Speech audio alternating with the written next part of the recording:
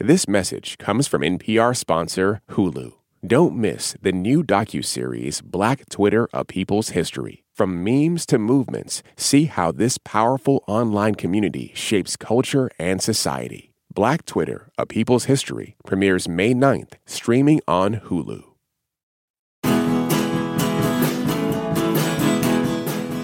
It's just about summer, and we hope that means you're in for a future filled with sunshine, vacations, downtime with friends, and, of course, summer entertainment.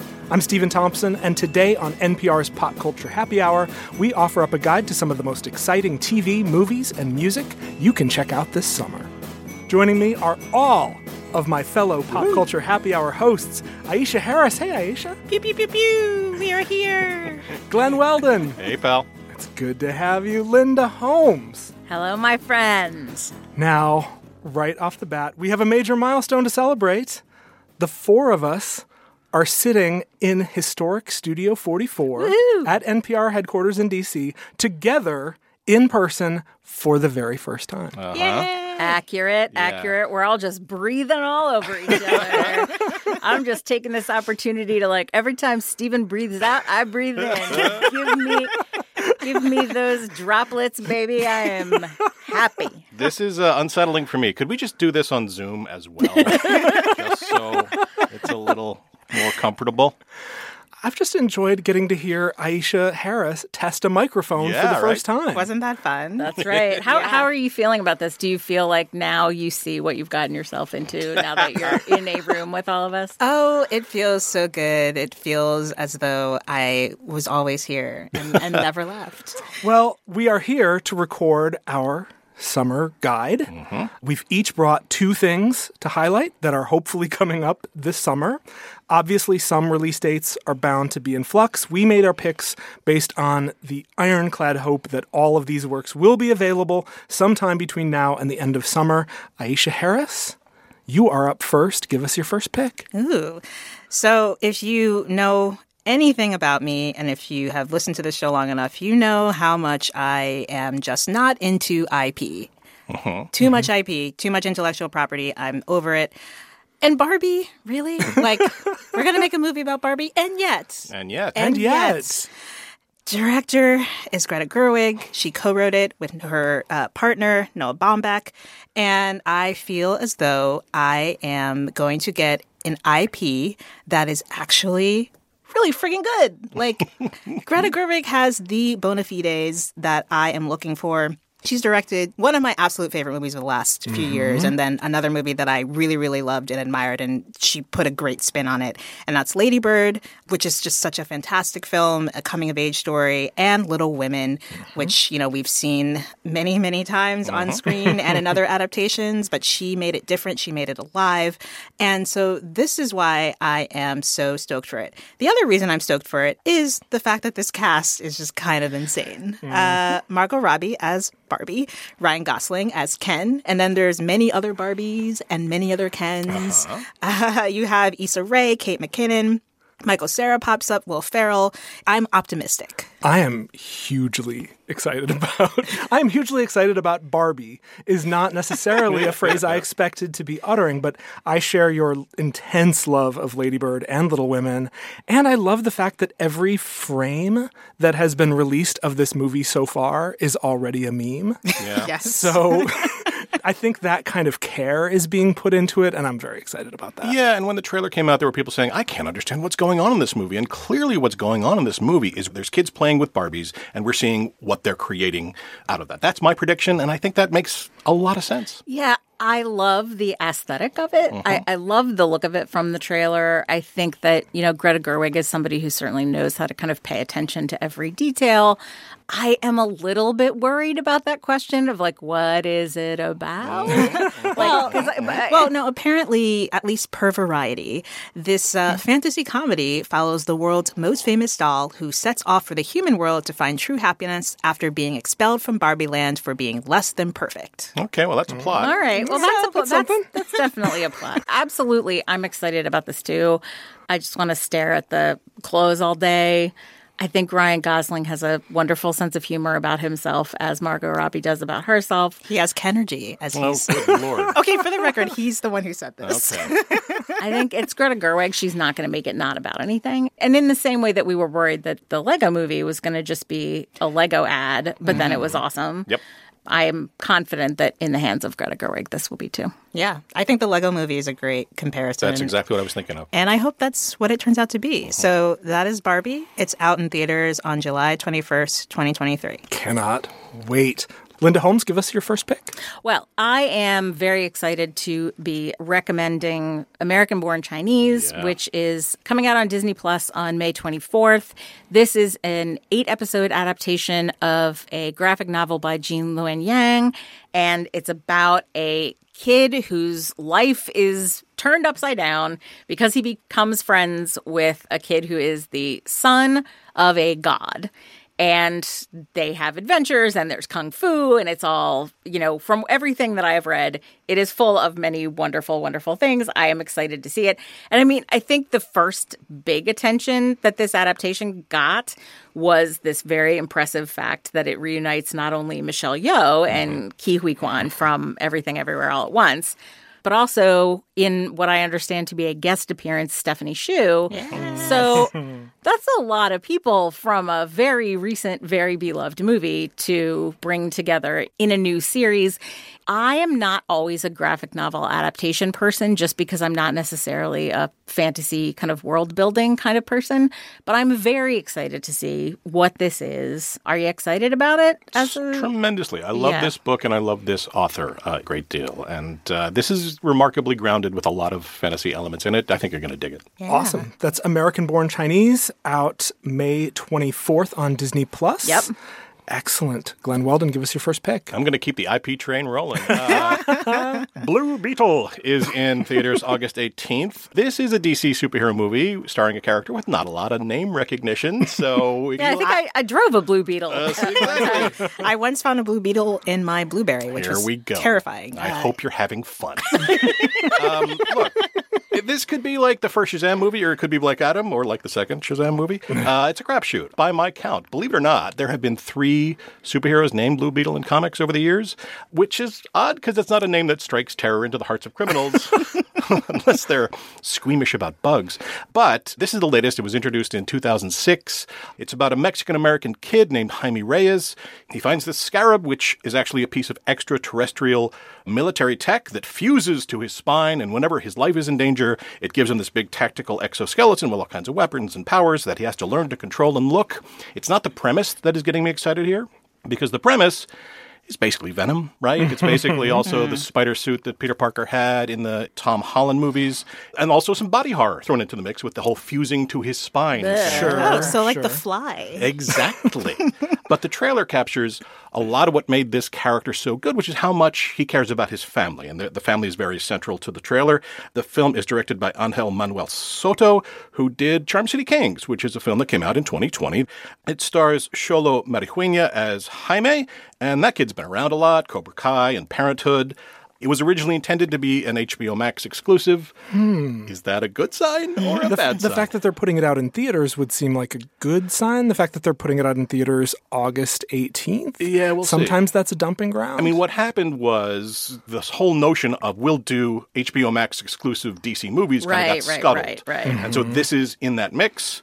Who knows? My only question is this. Based on my prior experience with Blue Beetles, have large parts of him been sprayed with red Rust-Oleum? Okay. All right. Have your fun, you people. Was John Lennon a Blue Beetle? He seemed blue a lot. Oh, my God.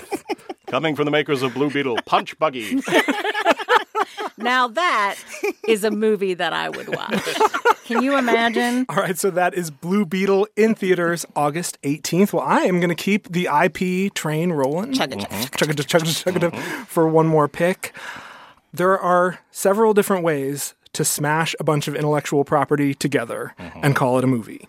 You can do it the Space Jam Legacy way, the Super Mario Brothers movie way, where you just kind of throw a bunch of references on the screen, and that's good enough to make the Super Mario Brothers movie $1 billion, or you can do it the Who Framed Roger Rabbit way. You can do it the Lego Movie way, as we discussed in the earlier segment. We can do it the Dungeons & Dragons Honor Among Thieves way. We can do it the Chip and Dale Rescue Rangers way. And we can do it the Into the Spider-Verse way. There we go. Yes. Now, Into the Spider-Verse may be the best Spider-Man movie. I'm not going to argue with that. Yeah, I would agree.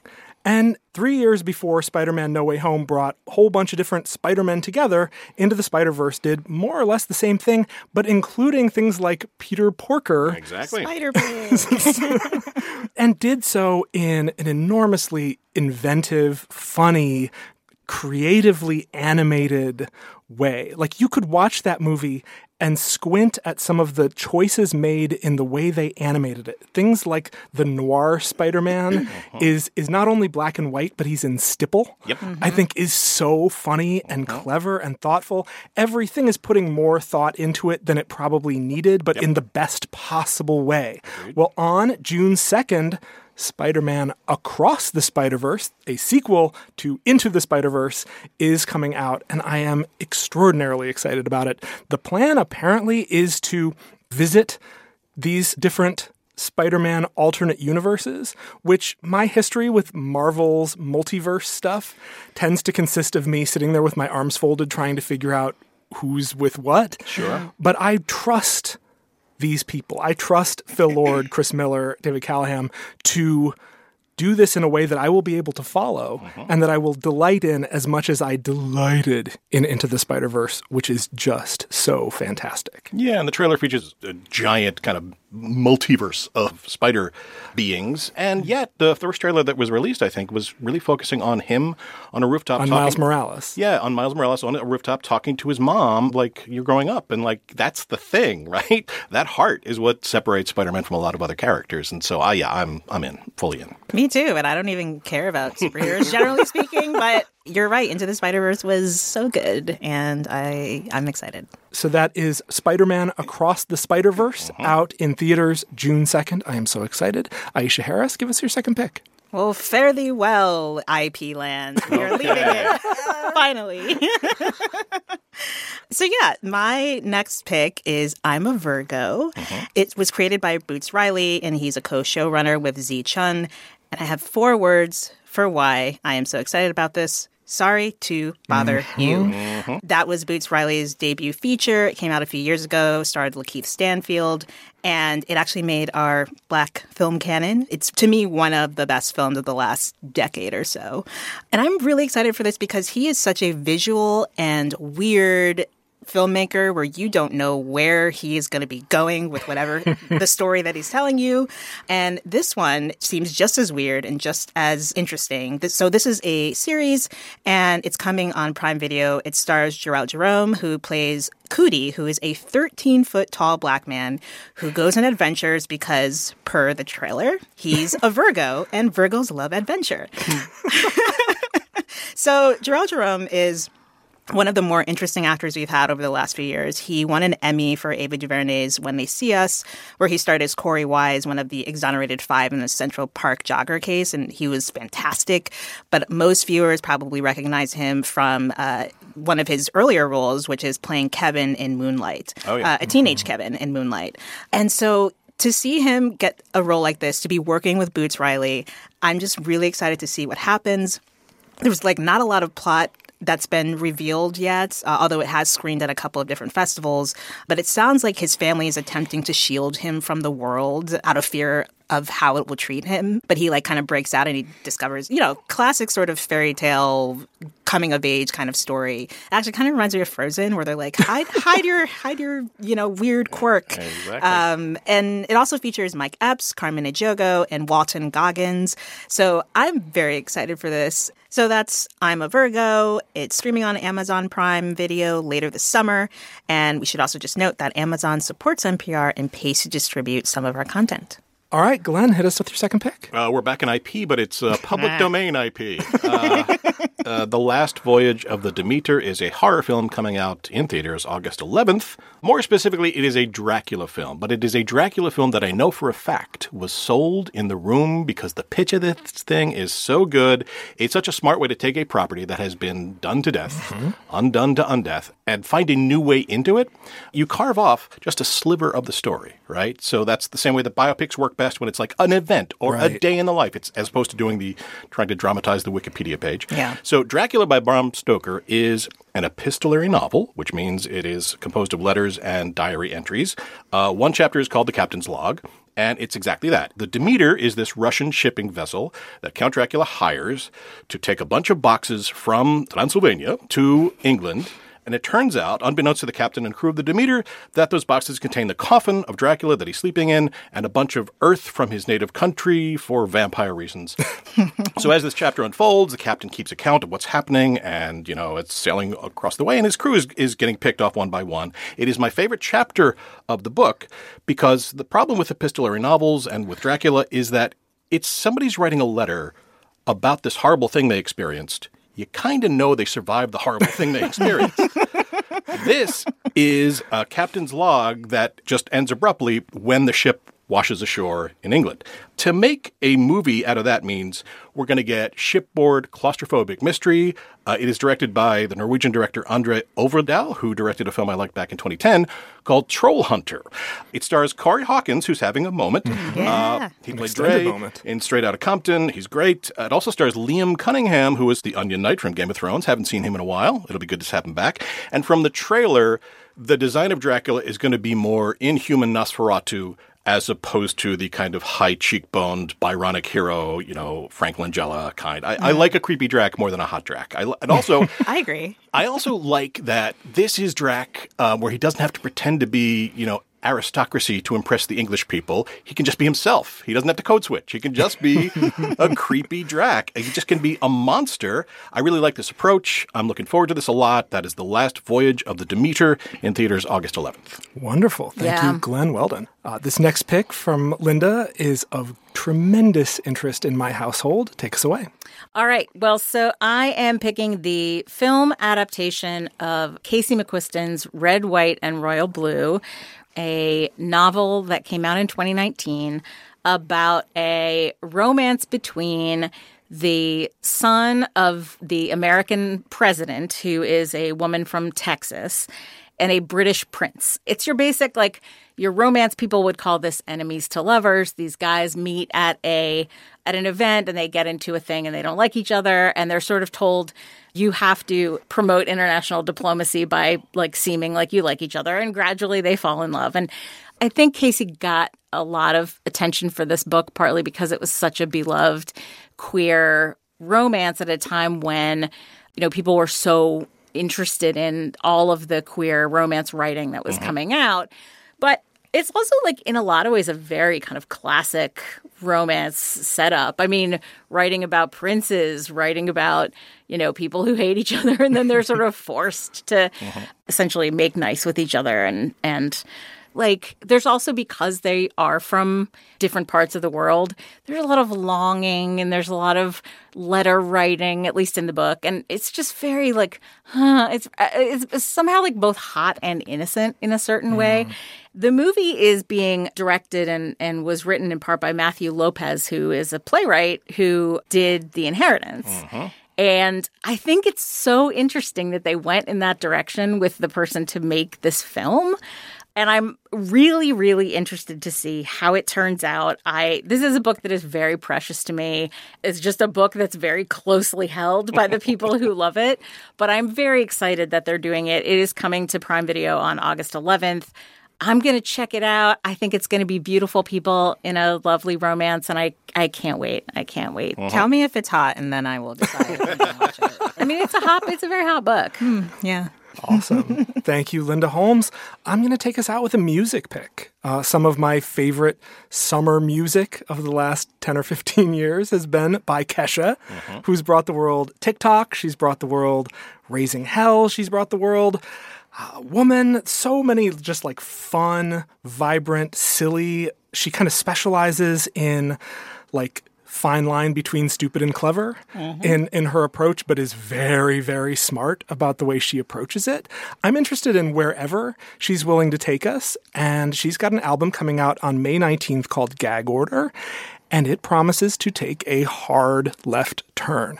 As many people know, Kesha, for the last 8 or 9 years, has been locked in legal battles with the producer Dr. Luke. She has accused him of sexual assault and battery, as well as other offenses. He has countersued. That dispute is still, to this day, playing out in the courts. She has sought to be released from her contract with his label imprint, but she hasn't been able to do that. So the title Gag Order certainly suggests a certain amount of subtext. Yeah. And what has me so intrigued about this album, besides the fact that I've basically loved everything Kesha's ever done, is these first couple of singles that they've dropped, which suggest like a dark left turn. They're very haunting, very spare, but with real anger in them. And she's talked in interviews about wanting this album to be a vehicle for her to explore the ugly underside of her emotions. So I'm very curious about it. I don't know if it's going to be a summer beach record, but I loved Praying, which was a kind of a left turn for her, and I expect to love this record too. Let's hear a little bit of the song Eat the Acid.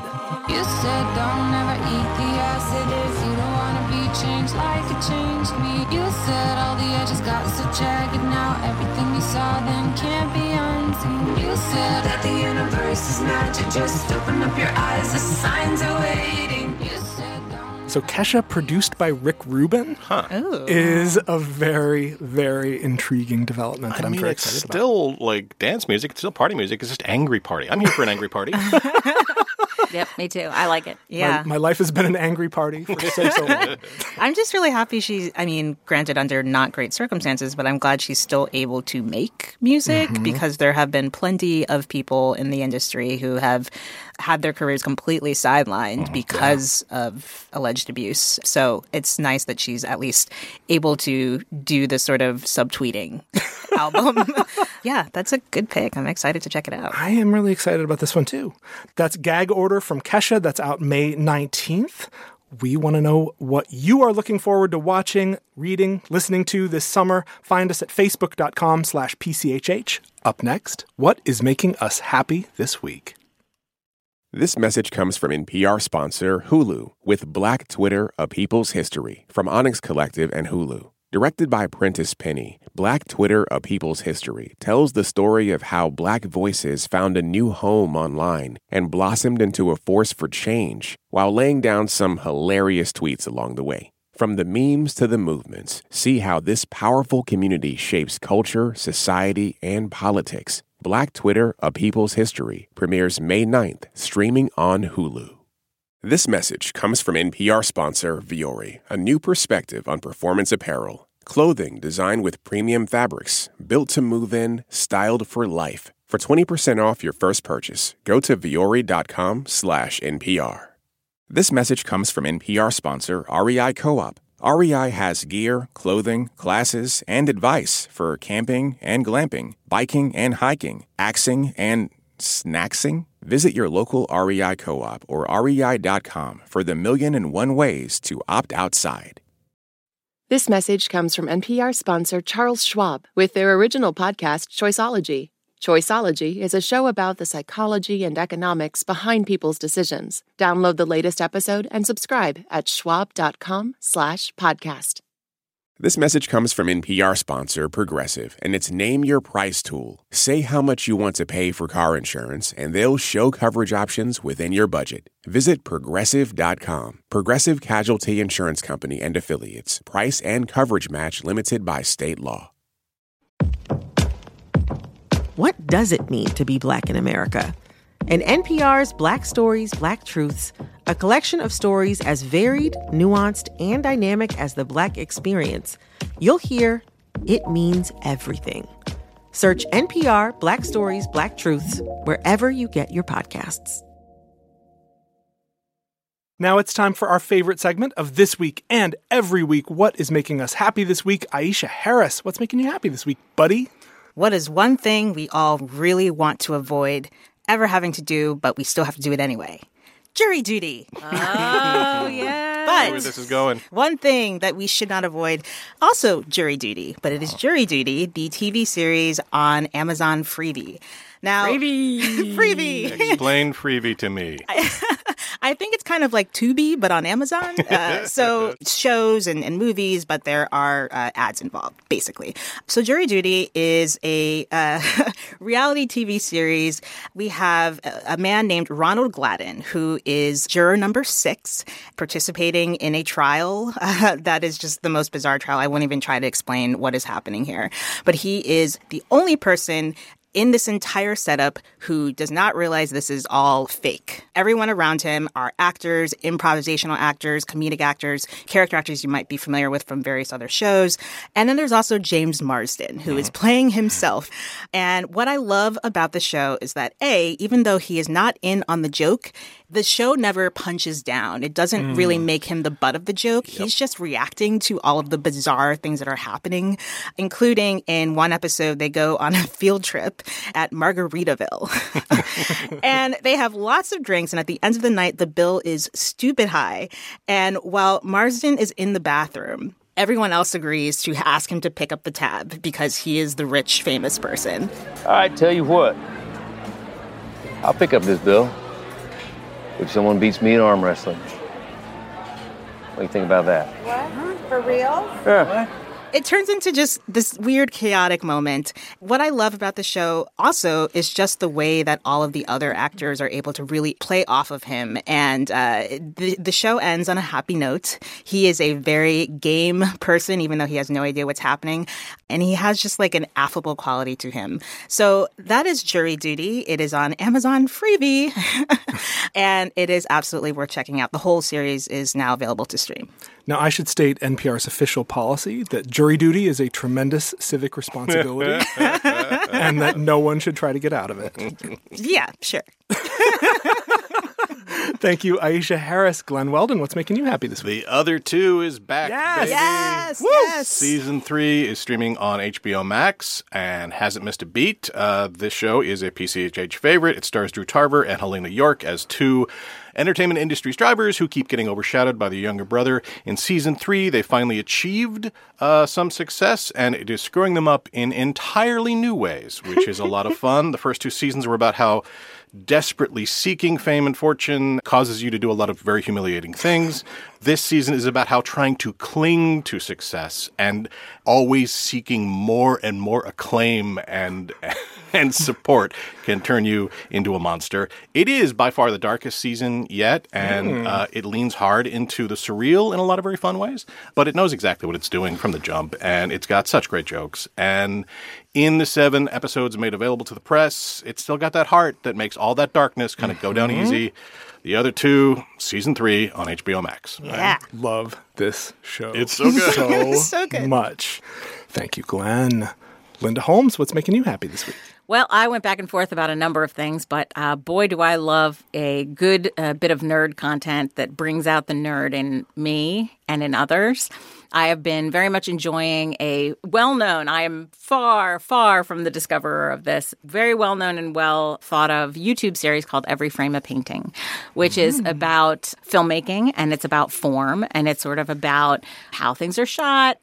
Each little video essay has a particular topic that it covers. These are mostly several years old, and I am the kind of person where what I relate to the most in movies and TV tends to be the writing. So it is always good for me to kind of continually spark myself to focus more on form, because I don't always, because of my fascination with writing. So I always appreciate good opportunities to sort of get a basic grounding in technique and stuff like that. Even if I've heard a lot of this stuff before, putting it back in my head is always good for me, and I really appreciate it. So this is the video essay series, Every Frame a Painting, which you can find on YouTube, and that is what is making me extremely happy this week. Wonderful. Thank you, Linda Holmes. Speaking of things that have been around for a couple of years, and speaking of wonderful television that I've been watching in the run-up to a new season of the other two, kind of to fill the yawning gap in my life, I finally caught up with Rutherford Falls on Peacock. Just immediately mainlined all 18 episodes. Sadly, the only 18 episodes that will exist of this really lovely show. For those who don't know, it's set in a fictional small town in New York. It stars Ed Helms and Jana Schmieding. It kind of captures the divide in this town between the white descendants of the founders of the town and the native population, including the casino run by the wonderful Michael Greyeyes, who is so great on this show. I think it takes a little while to get its feet under it. I think it takes a while for it to get as funny as it needs to be, but it is such a charming show filled with charming performances, actors I will be looking for in other projects.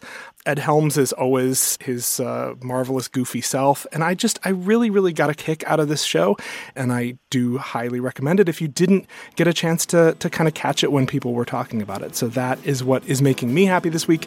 That brings us to the end of our show. Aisha Harris, Glenn Weldon, Linda Holmes, thanks so much for being here all in the same room. Yay! Oh, you knuckleheads. We want to take a moment to thank our Pop Culture Happy Hour Plus subscribers. We appreciate you so much for showing your support of NPR. If you haven't signed up yet, want to show your support and listen to the show without any sponsor breaks, head over to plus.npr.org/happy hour or visit the link in our show notes. This episode was produced by Mike Katzeff and edited by Jessica Reedy. Hello Come In provides our theme music. Thanks for listening to Pop Culture Happy Hour from NPR. I'm Stephen Thompson, and we will see you all next week.